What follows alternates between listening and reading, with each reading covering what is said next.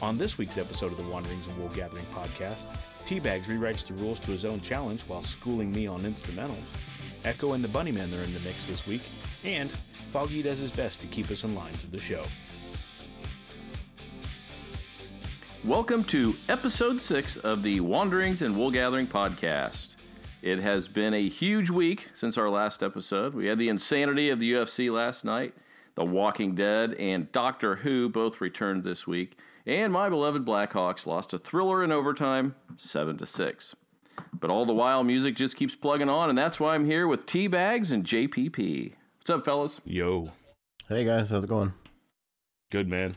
How was your week, Tony? Oh, it was a week. It was good. How was yours? Yeah. It's been very productive, so bear with me if I yawn a lot. I've been painting at the in-laws' house, so okay. The physical labor has kind of tuckered me out. In fact, I wrote down a bunch of notes for today, and my hands are stiff and sore, so I don't know if I can read them, so we'll give it a shot. Okay, sounds good. Steve, how was your week? Oh, it was not too bad. Seemed to get a lot of work done. Wrote another essay for my college class, and things are going pretty well. Sweet. I'm ready to get after it, though. We have a challenge ahead of us. Yes. Tony, do you want to remind us about that challenge? Yeah. So the challenge was that you should bring to the table an instrumental that moves you, a song with lyrics that move you, and preferably talk about the lyrics that move you. And then for bonus points, if you can take a song, even if it's one of those or something different, and relate it to a time that like really roots you back in time. And I meant all the way through, like you feel like you're back there, you can smell the air and all that kind of stuff. So simple one. Well, Paul, since I apparently didn't listen to our own podcast last week and missed the third part, do you want to take a chance on this one first of all? Yeah, what have I got to lose at this point? It's all good. So, yeah, Tony, I took your challenge to heart, and let me just say, this is a tough one. I'm sure we all are going to encounter challenges within the challenge, just because with music, it's very hard to pick. Whenever I have conversations with people, and it's like, hey, what's your favorite band? What's this? Mm-hmm. That's like trying to pick a favorite kid. It's impossible to do because there's so much music, so much mood, and there's just so many things to sort through because every song has its own personality too, much like your children. But I'm going to steal a point from your drinking game for the instrumental. Sweet. And I'm going to go with the Nine Inch Nails tune, particularly La Mer from The Fragile. The reason I went with that was it's a fantastic song in the first place, just because it has a nice little cycling piano piece that starts off the tune. But beyond that, it really just builds up over time. There's a background and a foreground, much like looking at a painting. You definitely hear depth and dimension with parts coming in and going out. There's some nice little staccato elements that just kind of bounce in that are in the background. And if you listen on headphones, you definitely hear space and dimension in the tune. Yes. And it just really just keeps evolving. The problem with some instrumentals out there is there's not much change, and so it turns into a 3-minute ditty that just kind of goes through the motions and calls it a day. I've been guilty of writing stuff like that, especially when, I feel like there's a good moment going on, but I can't get past the hurdle and continue it forward. But Trent certainly nails it, especially at the end when there's a nice gritty distortion tone that just pedals through the whole song and just builds it up to its climactic point. Yes. So that's my instrumental that truly moves me. Take a drink on behalf of Tony via me. Everybody pause for a second. Hang on. Here we go. Uh-oh. Mine's already cracked, darn it. Oh. There you go. Man, too bad we can't redo that. I would go at the You can edit it and post. Okay. Oh, got it. That was a great one. So I'm going to stay quiet. I have too much to say about that. Go ahead. Cool. Yeah, we'll interject at the end. For a song with lyrics, this kind of tied into kind of taking me back in time as well. There was a band in the 90s called Drown that I found them on a Concrete Corner cassette. Do you guys remember those? Oh, no, I don't. What was that? Okay. So back in the day of going to the record store, there would be this little bin as you'd work or walk into the door, and you could grab free cassettes. And Concrete Corner was typically one of those that was in there, and it was from a label, and they just put together this compilation every week or month, and it would have various artists for you to discover. And there was a song on there from Drown, and it's what was it? What It Is to Burn was the name of that particular song. So it definitely made me aware of the group. I bought their CD, and it just blew me away. It was produced by Dave Ogilvy. First off, nice. So it definitely has an industrial vibe to it. Very hard rock, lots of heavy guitar. What's interesting is the singer just really kind of shouted over the tunes, but his intensity and his conviction behind what he was doing really just drove the lyrics home. There was a song called Pieces of Man that was on that album, and the lyrics just really talked about kind of being, kind of effed over by somebody, to keep it kid friendly on here. But there was basically what was it? Scars don't heal when they're formed on the inside. The mind can't kill what it sees on the outside. And of course, with metal and heavier music, there's going to be a lot of kind of negativity and social stigmas talked about in the songs. But the lyrics really just hit home at that time because I was a senior in high school. I was starting to get out into the real world and working a job and starting to interact with people outside of my social circles. And you're just kind of seeing, especially when you're working some of these, day jobs at an entry level, that people really just weren't as kind as much as my community around me. You know what I mean? Yeah. So I just started to get aware and kind of wise up to the fact that sometimes you just got to watch your back, and that music just kind of became an anthem for me that year.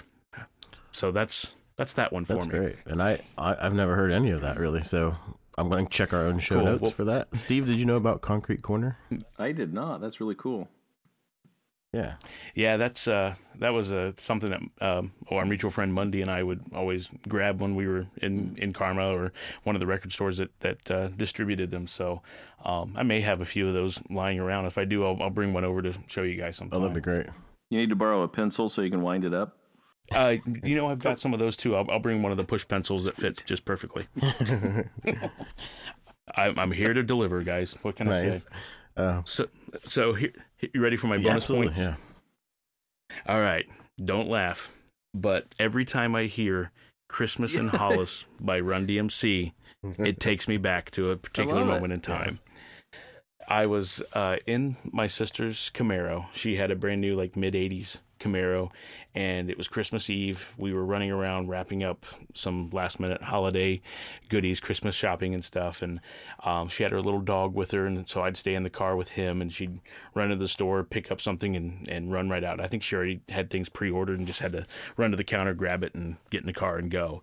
And so that song came on the radio, and that was probably about the third time I'd heard it, and I was fascinated by Run DMC at that time, so I asked her to turn it up, so she did, and so we were blasting that song, driving down La Fountain, and enjoying some Christmas in Hollis, and just being excited for the time with family and the holidays. Paul, that's cool. You know what? I'm not laughing because I can clearly remember playing that song while we decorated a Christmas tree at my house when I was in high school. So I feel you on that song. And I just played it last year for my secretary in the athletic office. She did not enjoy it like we do. Beautiful. That's fantastic, actually. I mean, man, I would have never guessed that one, Paul. But I'm not laughing. Really, I'm not. It is a classic. I'm going to interject for a second because I was I don't know if it was during the show or off the air, but you had mentioned La Mer last week. And it's, I'm that jerk. I'm that uber fanboy that's like, oh, well, actually, and so, and I'm not trying to be that right now, but La Mer has lyrics to it. And so it's in French, but I remember looking it up a long time ago. So once you mentioned that, I was really hoping that you'd pick it again just so I could talk about the lyrics on here for 1 second. Did you know that had lyrics? It's kind of spoken in the background, right? Yeah. It's French. It's a woman's voice, so it's not like Trent is on there singing. But okay. But what's interesting is the translation is And when the day arrives, I'll become the sky, and I'll become the sea, and the sea will come to kiss me, for I am going home. Nothing can stop me now. Wow. Which, Nothing Can Stop Me Now is obviously a pretty heavy theme within Nine Inch Nails. So, yeah, that's wild. Yeah, because I always kind of considered that more of a sample than the actual like a lyrical movement in the piece. See, we should drink because Paul's talking technical here. Technically right. speaking, I don't think she was in the studio. I'm too busy over here taking away his bonus points because that had lyrics. No. Wah, wah. I'm kidding. Yeah, but I'm honestly not being jerk because I thought it was an instrumental for the longest time too, and then it just like caught my ear one time, and then I had to look it up. So, well, that I'm enlightened. Thank you. You're welcome. I'm enlightened by the Concrete Corner, which I have been in multiple stores all of my life and never noticed that. So, yeah, Steve, you wanna take a stab at it, and I'll try to correct you on something and be a jerk. Attaboy. I want you to step in and say, actually, at some point during I will. this.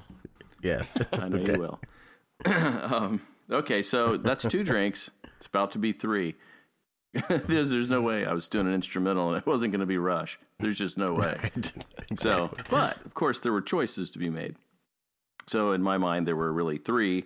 The rhythm method, which is the amazing drum solo, and then the 4th song in the Gangster of Boats trilogy, which was it's pretty amazing, but it's certainly not as well known as the others. And then of course the champion of all their instrumentals is YYZ, which is incidentally the airport identification code of Toronto.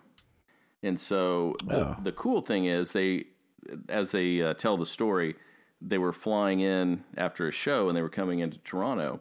And so what they do is, instead of saying the identification code, they do it in Morse code. So what they did is they took the Morse code for YYZ, and that is how the song starts, that beat, that rhythm. It's really cool. And then the rest of the song is essentially just supposed to encapsulate what it means to be in an airport. The comings, the goings, the coming back together with people, the leaving. And so that whole arrangement is based around that Morse code and the feeling of being in airports. It's on That's awesome. Moving Pictures, which Okay. so I guess part of this challenge was that it's supposed to be an instrumental that means something or takes you somewhere. And I can clearly remember, laying on the bed with the turntable going. Obviously, we had this on vinyl back then, getting out the liner notes, looking at everything, because, Moving Pictures is one of the most iconic rock albums of all time. And this is just a brilliant little nugget that gets overshadowed by, Tom Sawyer. So that's my great. instrumental. I'm gonna interject for a second, Paul, because you're so technical. Did you know that about the Morse code? Because I didn't. I did. Yeah, there was a friend of mine that is also a diehard Rush fan who I talked to and said, be sure to listen to the podcast and have your drinks ready. And he, in the past, when he and I were out on job sites and whatnot, we'd listen to various music or talk about various bands. He's really into prog, and he always talked about some of the concepts that Rush employed in their songs. Particularly, he was a really huge fan of Neil's lyric writing and just the overall process that Rush used to effectively complete their albums. He knew it by heart. So, Steve, if you ever got together with him, I think you two would drink each other to the floor with this game. I think we're going to have to have a show one of these times, or if I can make it without saying Rush, or Tony can make it without saying Nine Inch Nails, somebody drinks a 6-pack or something. That's right. I don't think it's happening, but yeah, I'd love to see a show where Rush or Nine Inch Nails is on it. So That's right. We'll see how it goes. That'd be amazing. Oh, okay. Sorry, Steve. I just wanted to get Paul's take on that, but go ahead. What's your lyric song? All right. Well, oddly enough, it is not Rush because their lyrics do tend to be a bit clunky. They're so story-driven that they aren't the smoothest of lyrics in the world. I can even admit that. So I went 2 different places as I thought about this. Was really hard. I thought when you told us this last week that this was going to be a slam dunk, that I was just going to run right to a song. But when you start thinking about the lyrics and the time and taking you back somewhere, it gets a little sticky. One of my first thoughts was Sarah McLachlan, Fumbling Towards Ecstasy. Nice. And that whole album, what was that, 94? I think, or Mm-hmm. 95. And that was a special time for me and Mary Ann at the time, Tony's sister. Mm-hmm. And, but the lyrics, as far as that goes, for me, that wasn't going to be the answer. It's amazing, but there are some that are just brutally honest and talk about, losing a loved one or whatever. And that certainly wasn't the time, what I was feeling at the time. I was just amazed by the music. So I went in a different direction, and I went with Mayonnaise. Because that song takes me back to, probably the best of times for me and Mary Ann when we first got together. And I don't even, if you were to say, what's that song about? It's so many different things, it's hard to even paint it. But there's a part towards the end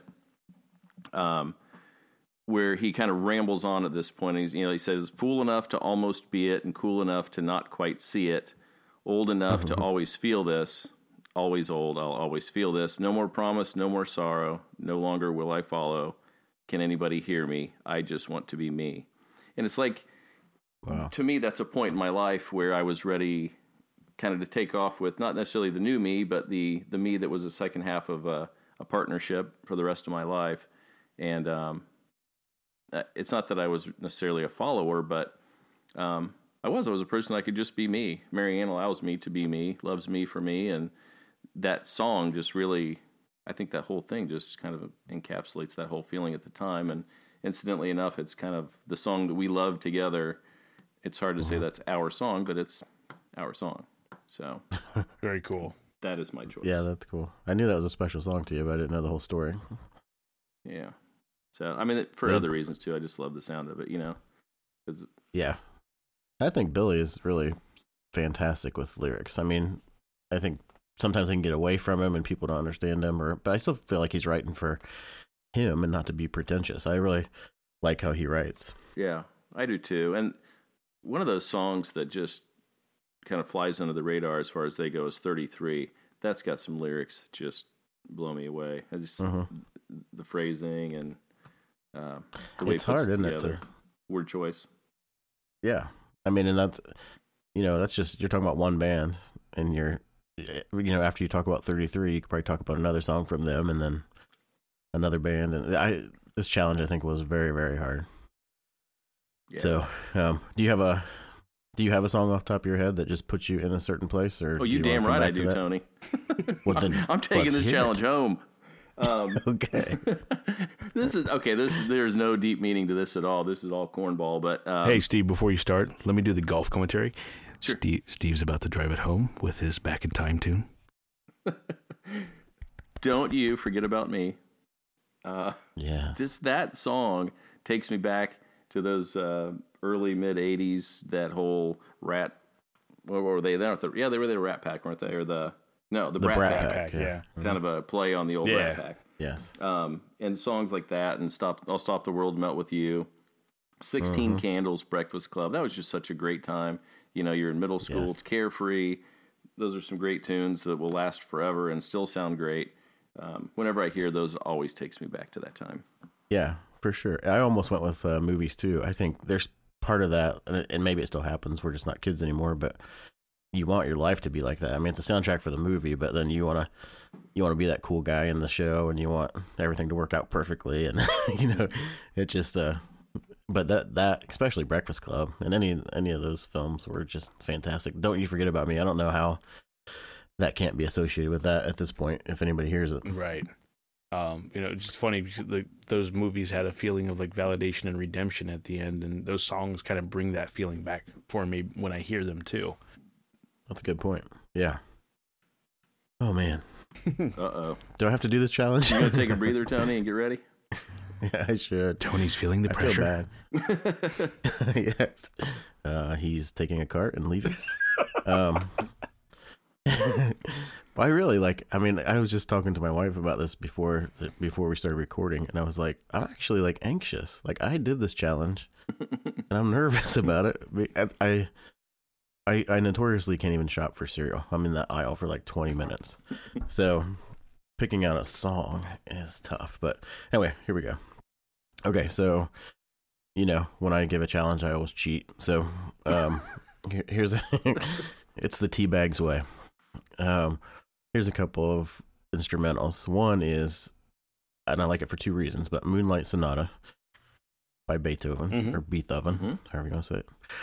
And I love the song anyway. I think that's just, what I did notice throughout this challenge is that I think I'm drawn to kind of more melancholy sounds. And so there's just something about how that song is arranged that just kind of, you get that kind of feeling from the opening few notes. But then, if anybody saw, speaking of movies, Immortal Beloved with Gary Oldman, did you guys see that? Paul, have you seen it? What was it again? Immortal Beloved with Gary Oldman. I have not, but Gary Oldman, I'm sold on it already. Okay, well, you should check that out. It's a really good one. But there's a scene where he's playing Moonlight Sonata, and he's actually just like, he's in all black in this big room with a piano, and he keeps getting closer and closer until he's just laying his head on the piano and playing because the vibrations are coming up to him. And it's a pretty powerful scene. Sweet. But I like the song. So there's that one. And then, of course, I'm going to go with 9 Inch Nails. And I'm going to go with A Warm Place off the Downward Spiral. Because actually, Tony, there's gibberish in the background. That's just me talking about how much I love it. Oh, dang, my bad. It's all right. There might be gibberish. I need to go back and listen. But I really, that was the first time I think I ever understood. I had read articles before where people were saying, like, it's such a heavy album and you just need a breather, And then later on in life, you start to see how shows do that and novels do that, and things take you to a certain point and then they just let you rest for a minute. And so I thought it was aptly named A Warm Place. And if you do listen to the Downward Spiral, it's pretty much placed in the perfect spot, I think, to go from that to the next part of the album. And I just love that whole song. It's very simple too. As far as do you think it's, Paul, as far as arrangement goes, you feel like it's fairly simple? Yeah, I mean, it's got that melody that just kind of builds up throughout the whole tune, and there's, again, much like La Mer, there's kind of a pedaling tone that just drives through the piece.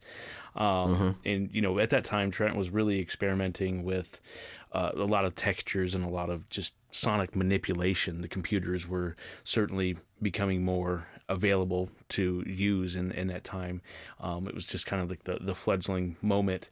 And I remember him saying that he really didn't like the sound of conventional guitars, so he processed the hell out of them to really get them gritty for that album too. So, no, it was, I agree. It was perfectly placed.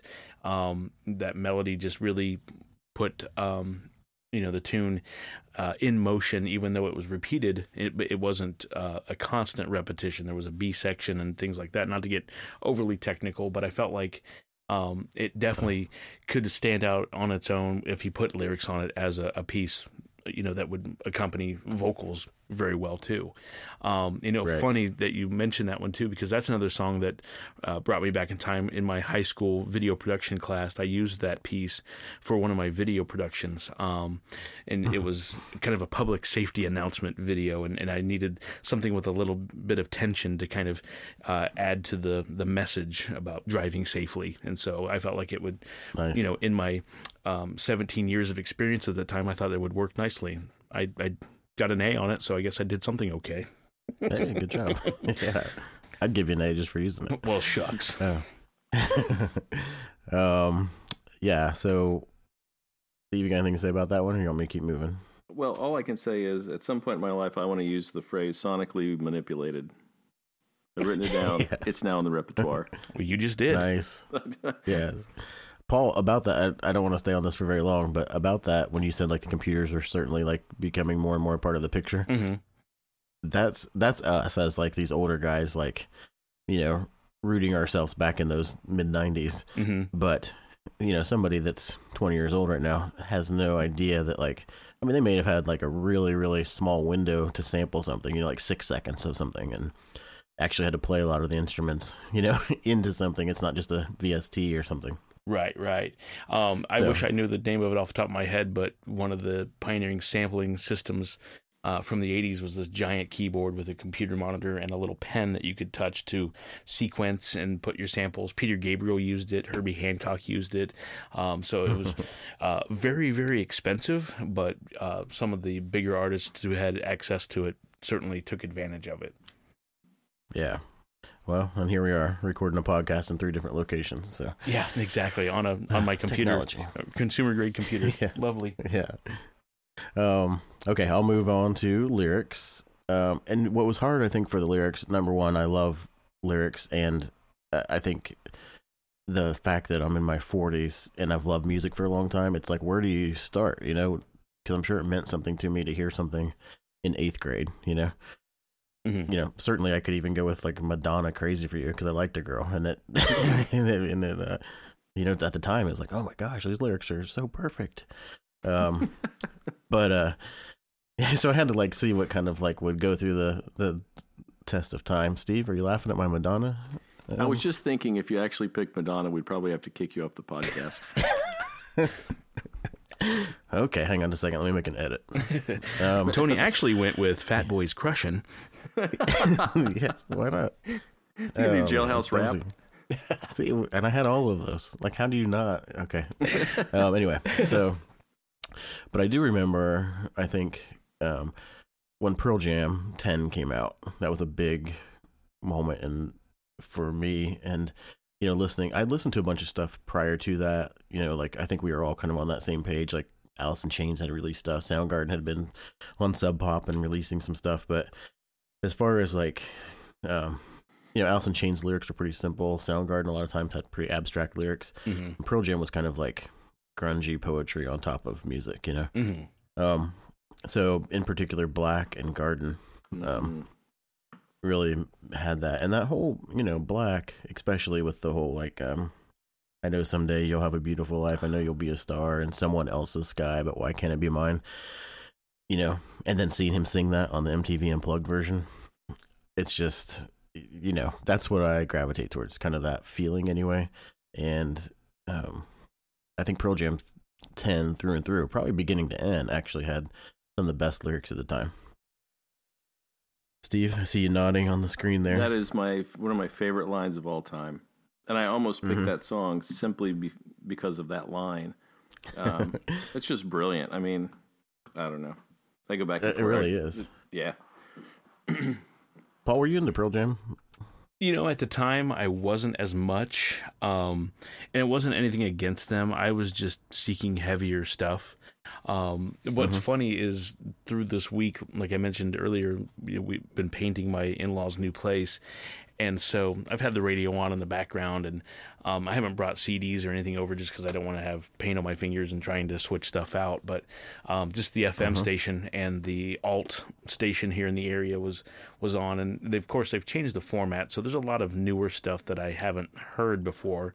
Most of it cool, some not. But they'll still sprinkle some of the quote, classics now on there, like Pearl Jam and Offspring and stuff. So Pearl Jam popped up, some Green Day popped up, and I told my wife while we were there, it's like, it's funny, you know, back when this stuff was contemporary, I would kind of groan and switch the station because I'd heard it too much and I didn't want anything to do with it, but now I'm welcoming it. So I fully embrace my fuddy-duddiness, if you will. Okay. Yeah, he went from sonically manipulating to fuddy-duddiness.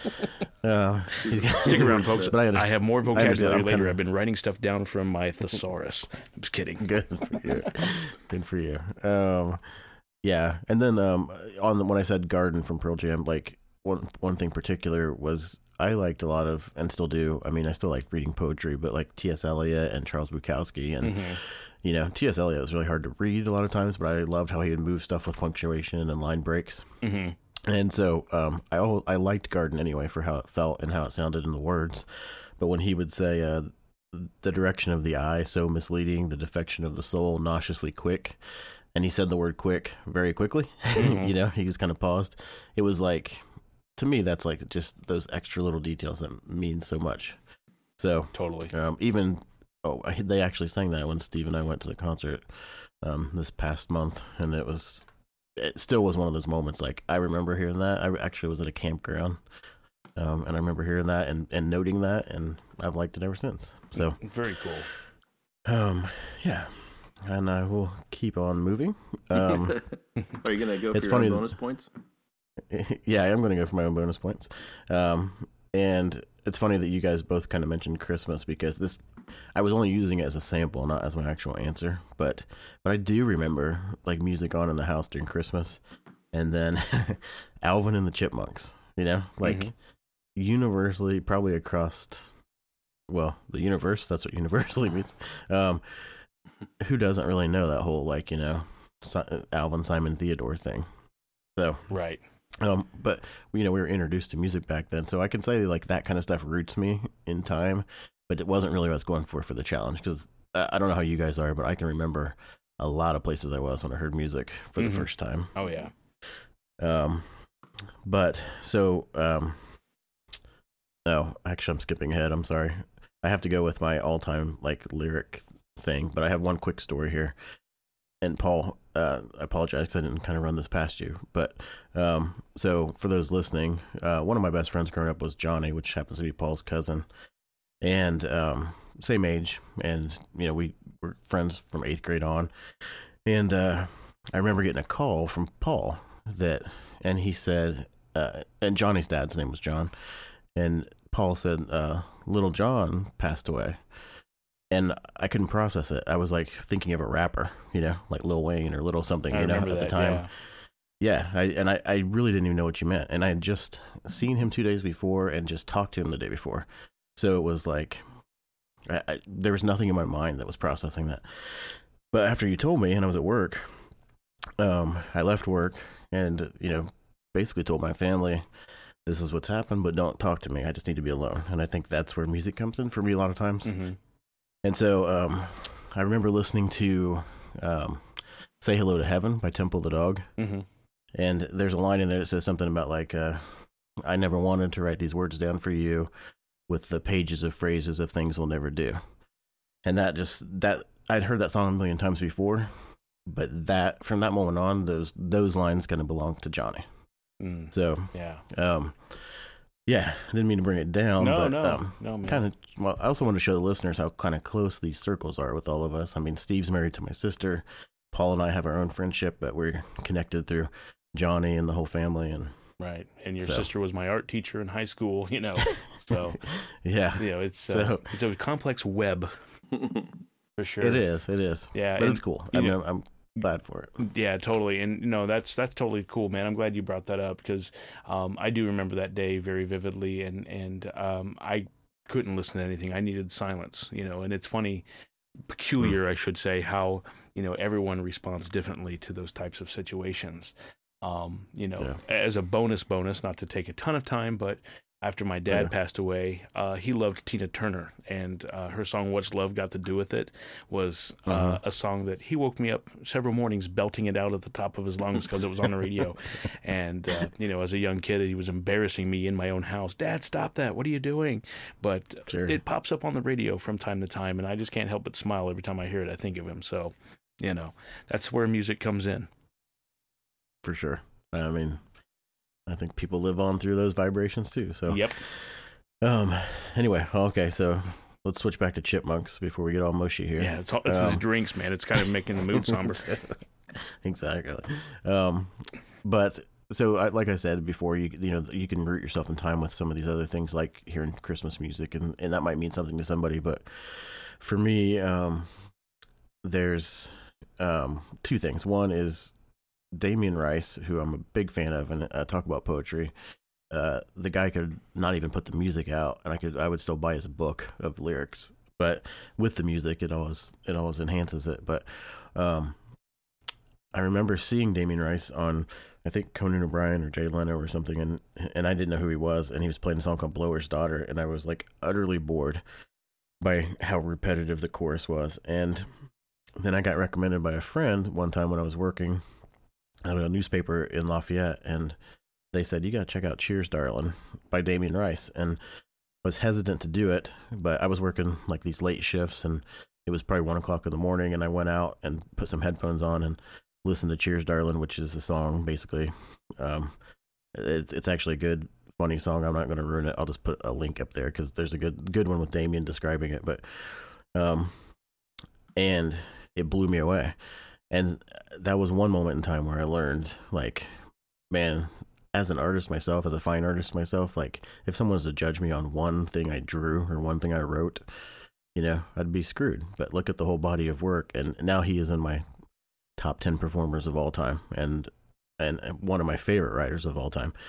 So, you know, just giving it that second chance, and actually come to like the other song, Blower's Daughter, you know, way better than the first time I heard it. So Very cool. that roots me because I didn't even want to be in the job I was in, you know, and I was just standing outside in the dark at 1 a.m. with headphones on, and it was like a cool night air type thing. And so it was just, you know, gave me a little bit of hope that keep my creativity alive, and I would move on past this at one day.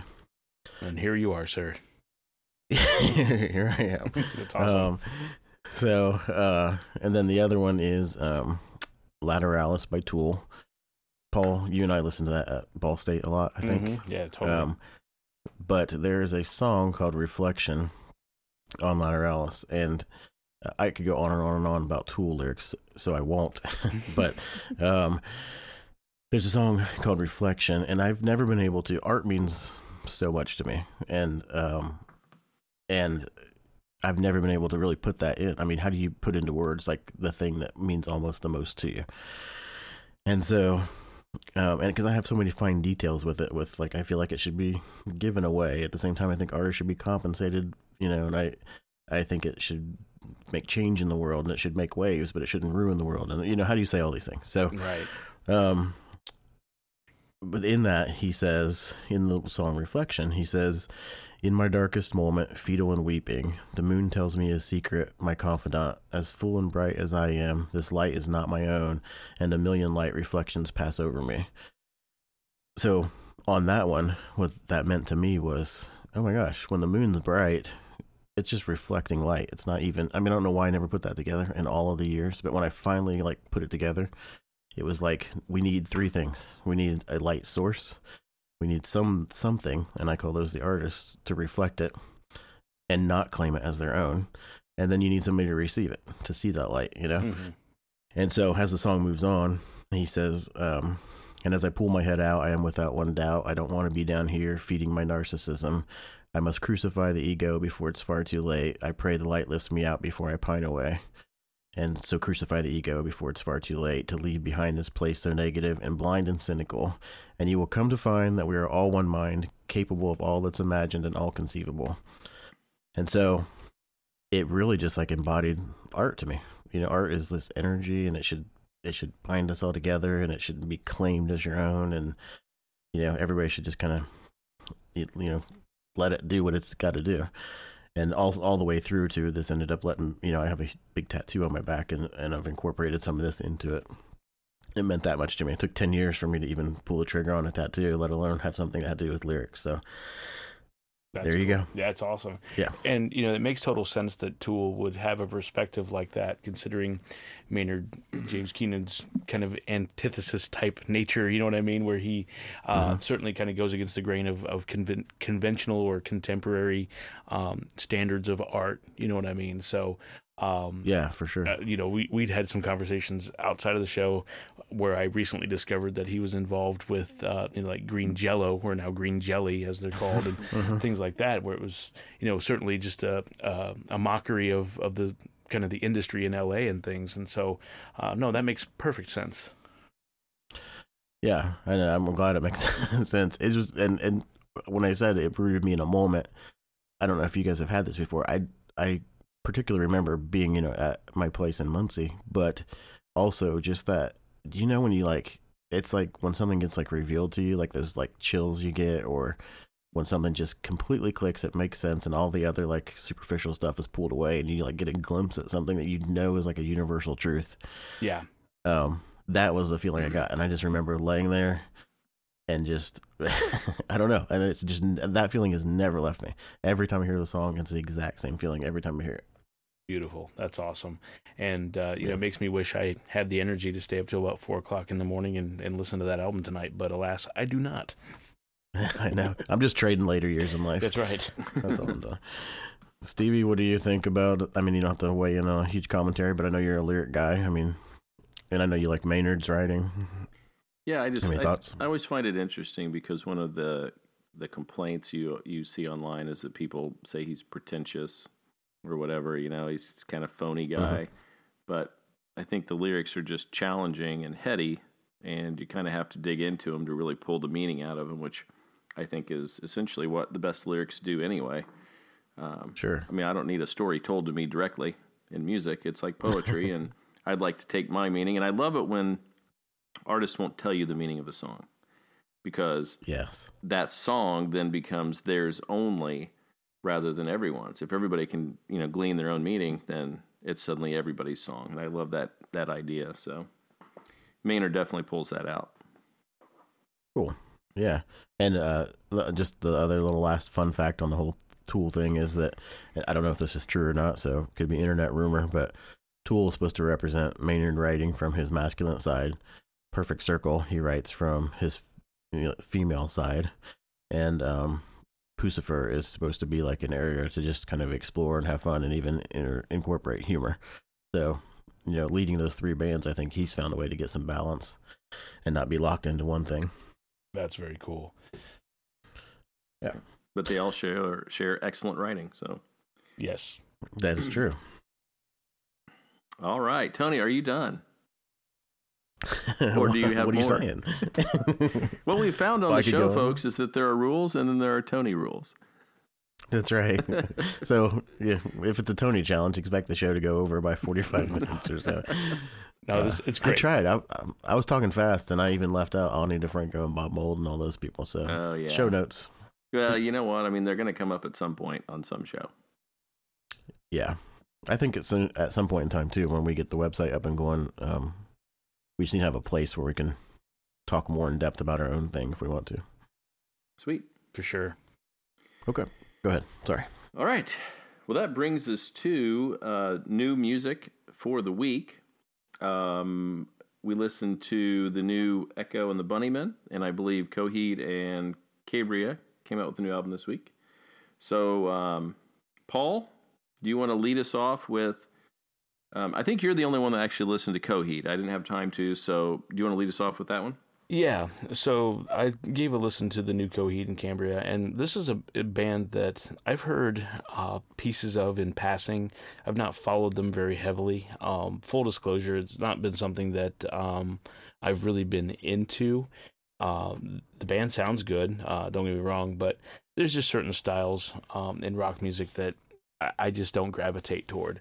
And it's, not me trying to sound negative or just, basically it's just not my thing. But I gave this album a listen and went in with an open mind, basically, meaning that I didn't go in with a heavy expectation or expecting them to do anything different. I kind of read ahead about it, and it kind of falls into their concepts with comic storylines.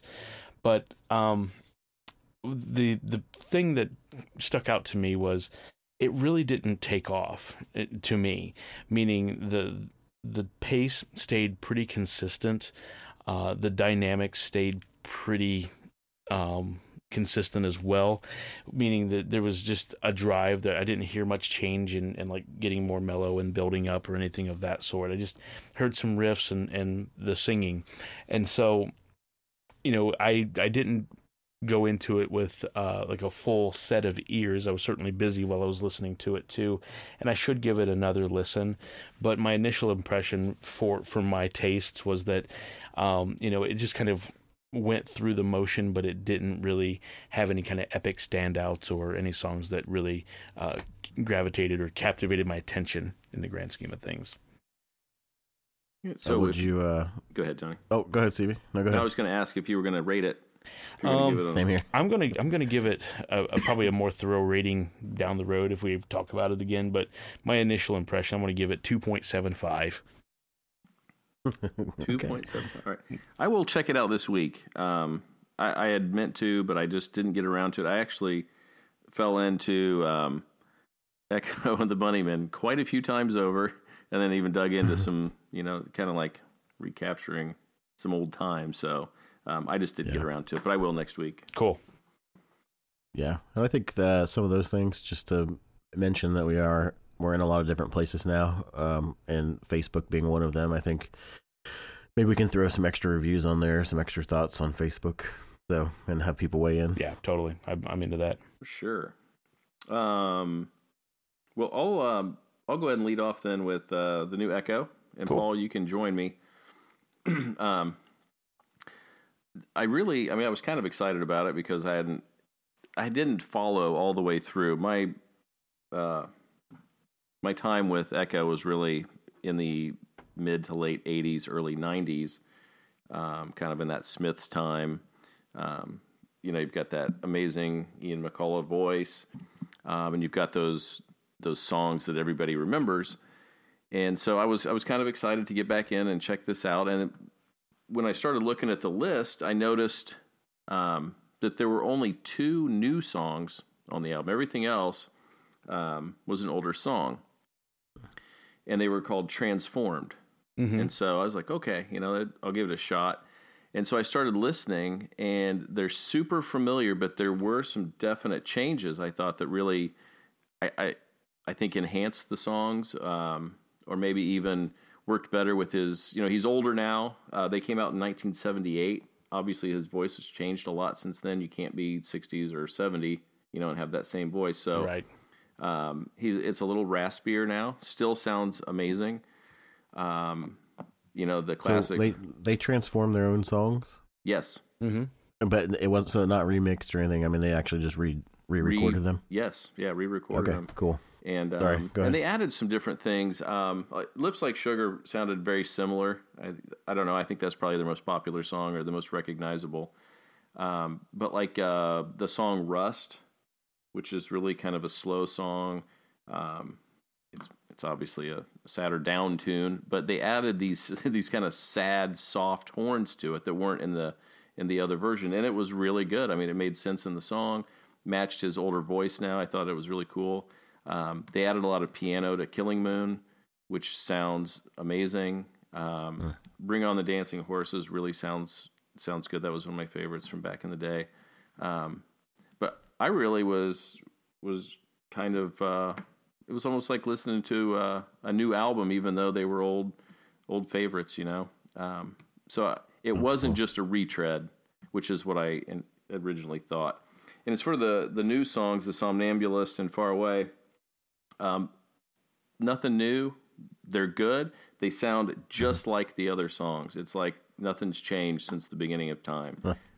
They really fit well into the scheme of the whole album. So I dug it. What'd you think, Paul? Yeah, I heard some of their stuff before. It's been a long time, so I don't have as much of a, I guess, working history as you have from their past efforts. But my initial impression was it definitely took me back in time with the sound.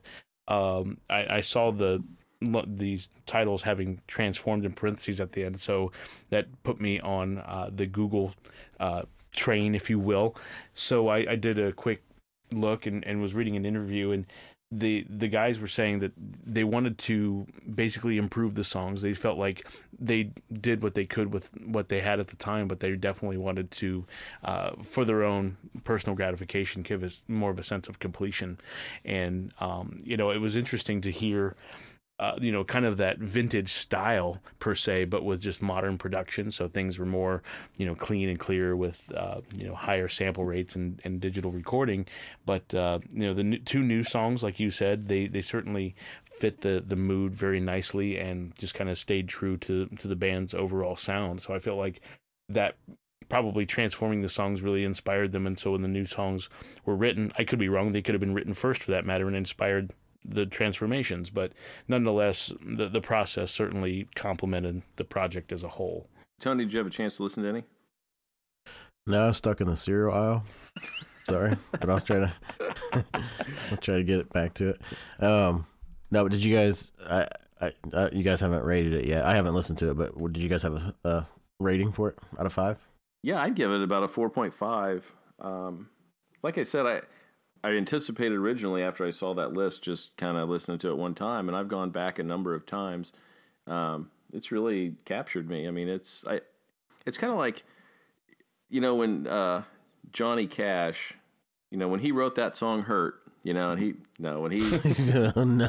now when he sang those songs, his old voice, just like there was something there that just, it almost to me was better than his young voice, which was clearly a better voice.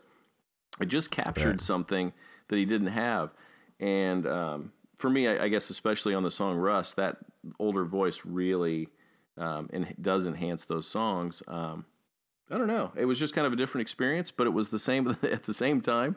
And I dug it. I guess I hadn't listened to him for a long time either, so it's kind of like taking me back in time for a bit. I can't wait to listen to it just because of these reviews. But go ahead, Paul. What's your rating? Yeah, I'd give it a solid 4. Again, it's not been a band that I've followed through the years, and I certainly felt like, again, the vintage flair, the blast from the past, and overall it was very well done.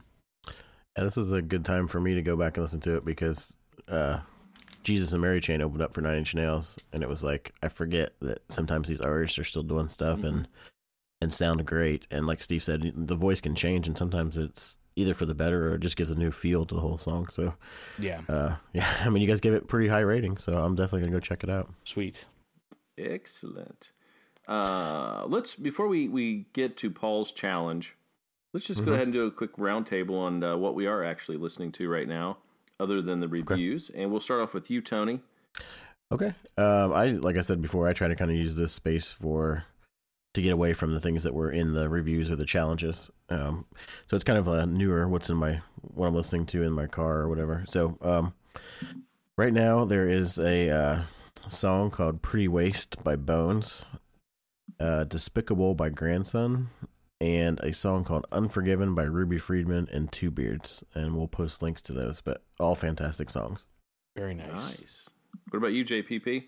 I been all over the radar. Like I said, with painting, I was listening to the alt station, so a lot of 90s grunge and things like that were kind of popping through. But I sought out this week, just because I was in the mood, the Underworld soundtracks. There are some great tunes, great remixes and covers in there. Ren Holder does some really cool stuff. There's a track with Bowie on there. Maynard's in there as well. So yeah, I'll put some links in the show notes there about them. But particularly the first 2 albums were very full. I'd love to do an episode about movie soundtracks sometime. Especially with movies that use artists that kind of group together for collaboration for that project specifically, because some really interesting things come about. But aside from that, we didn't get into it to this show, so I'm going to ask if you guys get a chance to check out the new 21 Pilots. I'd like to review that next week, and I'd love to get your input on that as well. Okay, for sure. Yeah, definitely. Groovy. That's right. What I think is it on the Underworld soundtrack? There's a song by The Cure. Yes, there's a cover of it.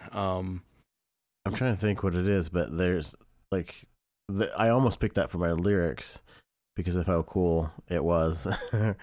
Gosh, I can't remember. We'll have to try to find that. It's what's the name of the song? Not Underneath the Stars. Is it Underneath the Stars, right? Yeah, the one is like how did we get so far apart?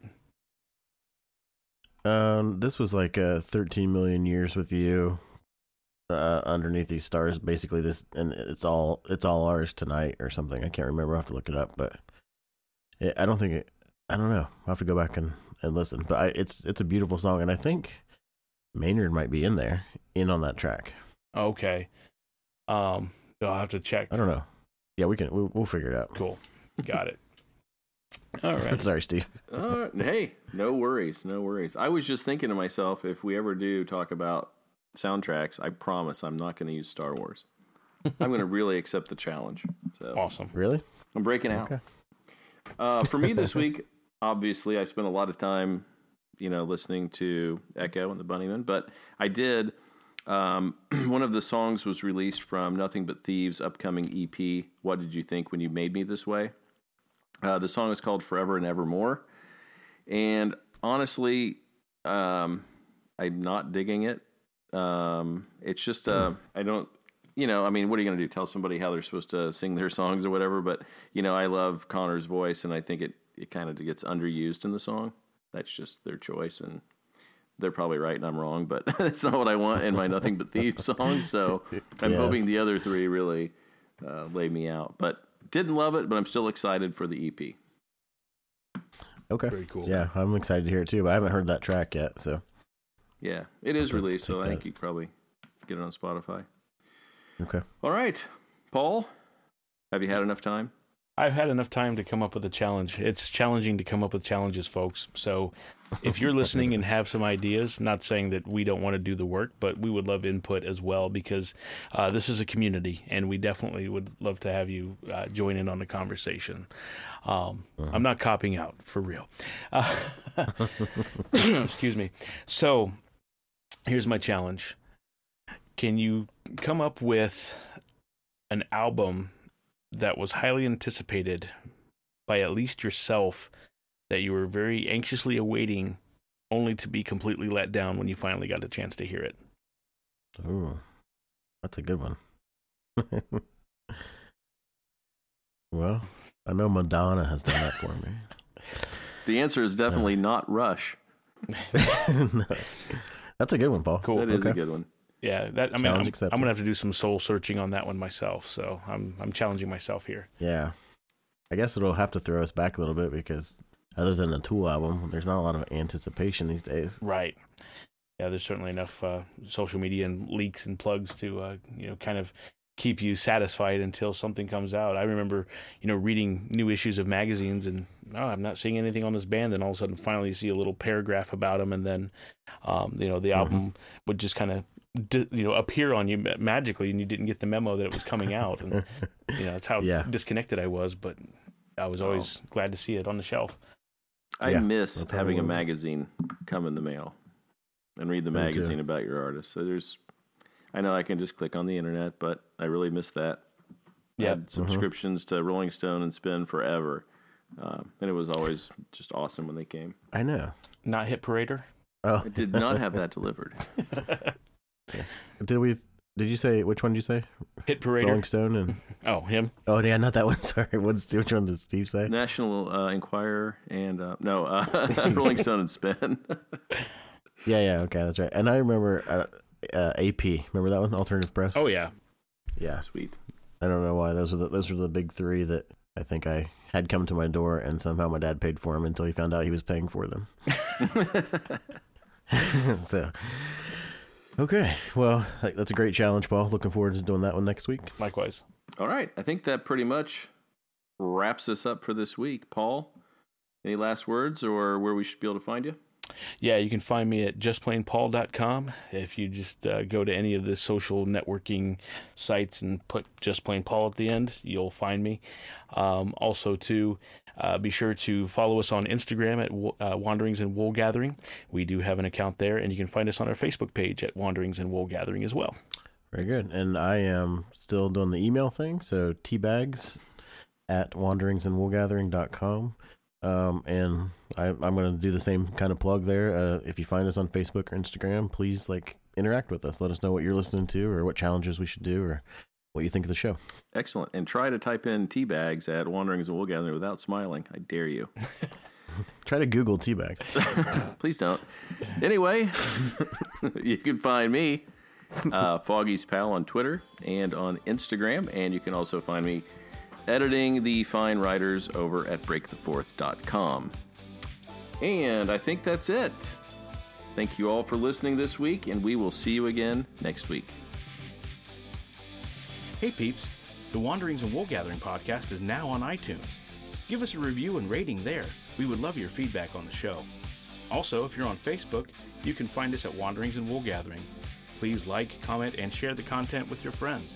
And on YouTube, you can hit that subscribe button, like, and comment as well. We would love your feedback in regards to the topics we cover in the show, including your own suggestions for review. There's lots of music out there, and we would love to talk about it. Thanks again for listening, and we will catch you next week.